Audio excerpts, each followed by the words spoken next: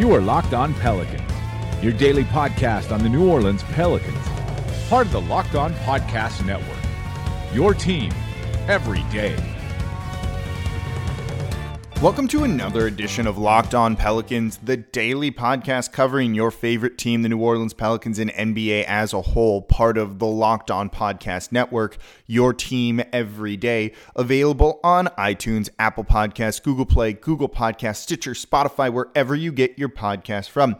I'm your host, Pelicans Insider, credential member of the media and editor over at LockedOnPelicans.com, Jake Madison, at NOLA Jake on Twitter, here with you all on this Thursday, day after the Pelicans suffer a pretty rough defeat, 126-121 to the Brooklyn Nets, a game where the final score does not really tell you the whole story. The Pelicans were pretty abysmal in this one throughout, but we're going to spend some time talking about it because, oh my God, some of the bad stuff here. It took me a while just to get going on this podcast because I don't really know what to say. If you watch the game, you know all about it, but we'll still recap it. We'll talk a little bit more about that here.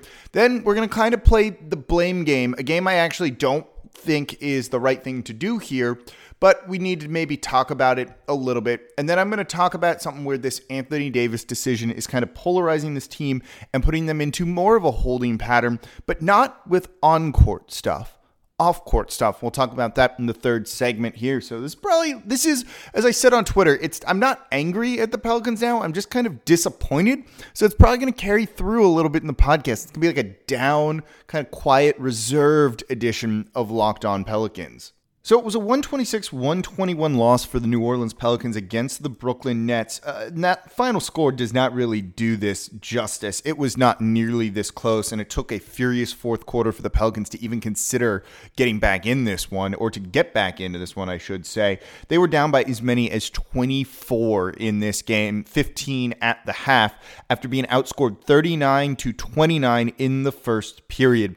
You saw them come out with basically no energy, no effort, no awareness, no real cares to try on defense or anything like that. It kind of permeated the first half as well. They went on a bit of a mini run late to at least pull it within 15 and give themselves maybe kind of a chance at evening the game some point in the second half. But we've seen this story before where the team goes out, gets in a hole, and uses all of their energy and effort in the fourth, and they wake up and they try hard and they do everything they should to try and win the game, but they're in such a hole that it's a little too late. Like if you look at this one, if only it was 10 points, maybe they win the game, but they didn't give themselves a 10-point deficit. They gave themselves a 15-point deficit. So who gives a shit, because that wasn't the reality. And that's kind of, the situation of this team. You can kind of hit on everything they were going to say in the post-game press conference because we've been here before. They don't learn from it, and they still come out flat despite knowing all of this and talking about how they need to play with urgency and together and unity and all that. It just doesn't matter. Now, we can recap the box score on this one, but there's no need to. There's a couple numbers you want to see, and that's of the 121 points scored by the Pelicans in this one, 116 were scored by the starters. It's really, really good. Each one more had 16 points. Julius Randle had 21 points. Jrue Holiday had 20. Elfrid Payton looked awesome in this one, by the way. 25 points, along with 7 assists and 2 rebounds for him. He also went 2 of 4 from deep. And then you had Anthony Davis put up a monster stat line. 34 points and a career-high 26 rebounds, along with only 1 turnover. The Pelicans just turned it over 12 times on the night. They shot 52.9% from the field, including 43.5% from deep, and he still lost. So if you're doing the math, of their 121 points, the starters scored 116. That leaves a whopping total of 5 points scored by the bench. That is 5 points combined from Tim Frazier, Solomon Hill, Darius Miller, Frank Jackson, and Ian Clark. 5 guys combined for 5 points. If you want to average it out, that's 1 point per player on the bench. That's not good, to say the least. We knew the bench is bad. The starters played really well, and this team still couldn't get it done. So people are kind of gravitating towards that number, and it's such a huge discrepancy that if your starters put up 116, you should damn well win the game. But they didn't. And that's because of other things too, and we're going to talk about this in the next segment, where the blame is not on one thing. And we'll say why people like to focus on that. But look, it's also on the starters for kind of putting you in a 10-point deficit to start the game off. If they were just even in that, the Pelicans can win the game. It's on them for giving up 34 points in the second quarter. On them for giving up 32 in the third. They didn't win a frame until the fourth quarter. Yeah, you're not going to win very many games there. And that's just not on the bench because you have starters playing together during that phase two. For their inability to get back on defense after made buckets when you actually have time to get back and you're not playing in transition, that's not good. That's just a lack of awareness or not caring or not trying. You know, when you see these weird lineups that Alvin Gentry tossed out there, it makes no sense. You had Ed Davis running rampant over this team, and they were playing 3 guards. What are you doing? Jahlil Okafor didn't get minutes in this one. Why were you trotting a lineup out there of Tim Frazier, Ian Clark, and Frank Jackson's together for a moment or two?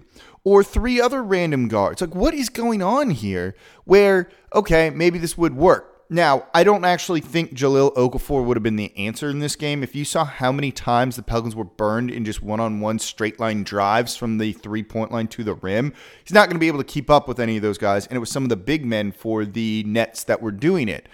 But you were down 18 at that point. Why not try it? Don't act like you thought this team was going to wake their ass up in the fourth quarter and kind of pull you back into this one and get it within 5. At that point, if it's 18 and you're down and things don't look like they're changing, maybe you need to try something different. Certainly, Anthony Davis had 26 rebounds in this one. The team combined for 41 total. None of this is good. That's an insane difference between him and the rest of the team. He grabbed 26. The rest of the team grabbed 15. It's not just on one thing or one person or one unit. This is a top to bottom failure of the team. And that's really all you need to kind of say on this one. And we're going to talk about that in the next segment here. For the Nets, though, they had a pretty good night overall, obviously. From top to bottom, you had Jared Dudley making threes out there at one point. You had Joe Harris with 21 points, including a couple late in the fourth that really iced the game for this Nets team. D'Angelo Russell was excellent, and he's been excellent against the Pelicans in their 2 games so far this year. He scored 22 on the night. For the bench, you had Spencer Dinwiddie there, 18 points. Shabazz Napier, the immortal Shabazz Napier, right? Put up 12 points, and you had DeMar Carroll put up 19. Just couldn't get it done, and you should have. And there's so many reasons why that you see a game like this where 1 or 2 little things could have changed it, but the Pelicans aren't in a position to be able to do that and to overcome that, and don't have those 1 or 2 little things changed to get them victory. So this is a rough loss for the Pelicans. There's no doubt about it. So before we get to the blame part of the podcast, I don't know if I want to call it the blame game, something, I don't know. We'll just talk and you guys will understand what I'm trying to say here. If you've got someone you do want to blame, or you have a question about the Pelicans or just an opinion or take, we've got a call-in line for you to become part of the Locked On Pelicans podcast. All you got to do is call 504-321-0448. That's 504-321-0448. You can leave a voicemail and give me your opinion. Ask me your questions. We'll use them here on the podcast. It's a way to make this a little bit more interactive, involve all of you in this. I think it'll be pretty fun. We've already got a couple of great ones. I get to see them all and listen to them all, and I promise you I will. And they will get used on the podcast, so it's going to be a lot of fun. Join the show. Call 504-321-0448. All right, the blame portion of this podcast, this show, and I'm not saying we're playing the blame game on who should we blame and what should we do and what's the real reason for this problem, because I think that's all really stupid and kind of pointless, and there's just kind of no need for any of that here. You see a lot of people want to pin this on one thing, and I think that's human nature and a natural thing to do because it makes you think that it can be fixed. And if it's just one thing, maybe this team is closer to contention or fixing all of the issues or righting the ship than they actually are, and it's comforting that way. Or maybe people just want to defend Anthony Davis and don't want to blame him because he's their favorite player. I've seen some of it be that too, along with a number of other things on why we blame one thing or zero in on one thing. People are zeroing in on the 5 bench points in this loss to the Knicks, and certainly that's one of the main culprits of it, but it's a lot of things, and it's just like a lot of things are the problem with this Pelicans team. As if pointing to 5 points from the bench should not make you feel better about this team, about this franchise. Think about that for a moment. Why are people pointing that like, okay, well, at least it's that, and it's not Anthony Davis, or it's not the starters, or it's not the defense, or it's not the offense? You point to one thing like that is a huge indictment of this franchise. And that's the way I think we need to look at this. It's a top to bottom thing. The bench lost him this game, 100%. The starters also didn't do themselves any favors through the first 3 periods, playing very poor defense, missing assignments and all of that. The defense was just bad overall. No one, the starters included, came out with the energy or effort required to really win this game, and they only woke up late in the fourth quarter. And it's fair to ask, would they have woken up if they weren't in such a deficit? Who knows? It's kind of a weird situation. So I look at this and people are throwing blame at other things to kind of make themselves feel better. And every time you go, well, it's the bench, it should make you feel just as shitty as if it was Anthony Davis who did it. I'm swearing a lot on the podcast today. Maybe it's not the kind of quiet, reserved podcast. It's more of an angry cast than the I'm not mad, I'm disappointed cast. But I hope you guys get what I'm saying. Every time you throw blame on something else, it should not make you feel good about what's going on with this team, and just kind of shows you that it's coaching with those weird lineups. It's the starters just not playing with the intensity needed. It's also, the bench for not doing that, the front office for putting this team together as is, and potentially wasting the prime of Anthony Davis, not even prime, wasting his tenure here in New Orleans. All of that is not a good thing. I mean, it's kind of really that simple. So it's kind of so weird to me that people are using this to justify things one way or another. It's all of it. It's not one thing. One thing is not going to change this. Promoting a guy like Finch or Erman to head coach and firing Gentry, it's not going to fix it. Getting rid of Dell Demps midseason, not going to fix it. Trading away Anthony Davis right now, not going to fix it. It's a lot of things that need to come together. So that's why I don't like the blame game. And everyone's open for criticism on this. And it's just wild that they are unable to have put this together over the period of time that they have. And it is frustrating. And all of this is going to lead to something that we're going to talk about in the next segment quickly that I think is kind of interesting. But there's so much blame to go around. It's not just on one thing. The bench was not good, but the Pelicans had to dig themselves out of a hole that the bench put them in, that the starters put them in, that the coaches put them in, and that the front office put them in. And that's a huge issue here. And it's unfortunate that it's, again, as I've said in the past couple of weeks, it feels like this is the culmination of a lot of things, years in the making, that are kind of getting the Pelicans to the point that they are now. And it's just not good. Anthony Davis can still be amazing, and we can still criticize him on this. The starters can be good, or he can have as much help as he needs, or not as much help as he needs. It's a ton of things.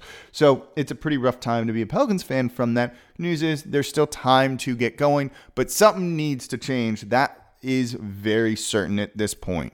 So before we get to a scenario that's maybe going to play out with this Pelicans team that's kind of caused by this Anthony Davis trade talk, and will he or won't he be here next year, don't forget there's a lot going on around the NBA right now. You've got Kawhi Leonard heading back to San Antonio one night after putting up a career high against the Utah Jazz. Big storylines all over the place.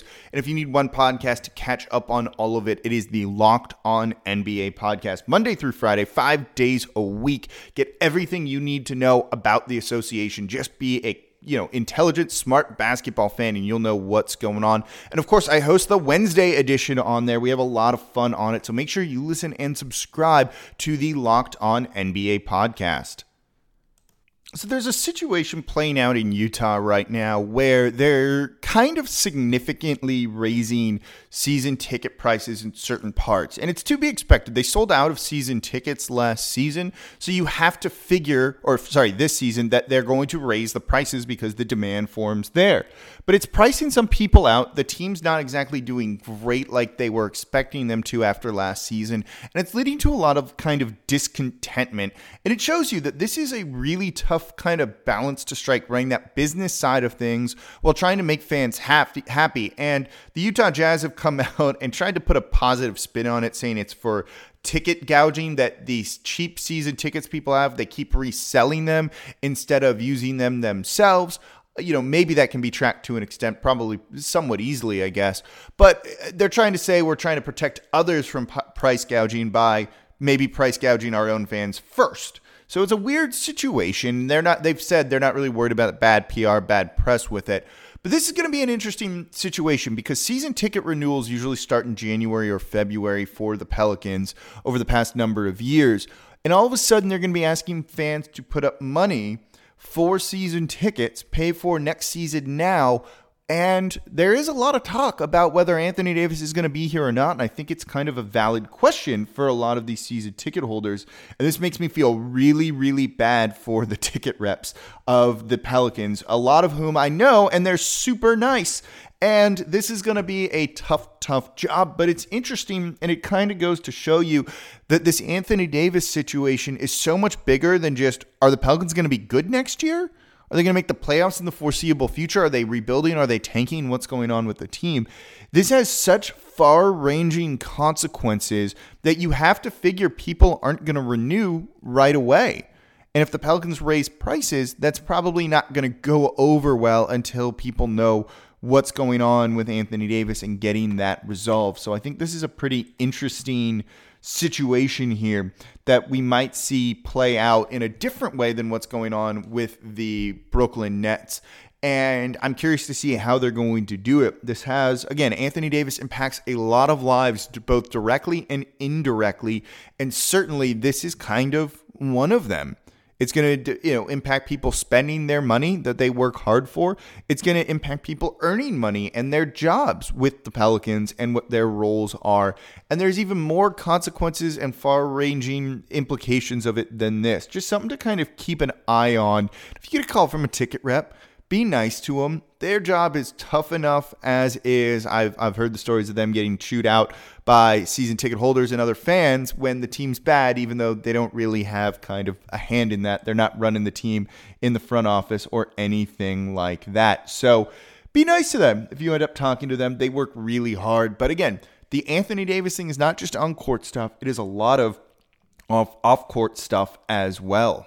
So that's going to do it for this edition of Locked On Pelicans. Disappointing outcome against the Brooklyn Nets. And like we said, you can blame whoever you want, but there's a lot of blame to go around. And it's not just one thing, and it's not just one thing is going to fix it. So if you focus in on one problem, think about the others as well. And please, if you want to be part of the podcast, let me know your thoughts on this team. Feel free to ask any questions you have. It's 504-321-0448. You can leave a voicemail, and it might get played here on the podcast. Thank you all for listening. As always, I'm your host, Jake Madison, at NOLA Jake on Twitter. I'll be back with you all tomorrow.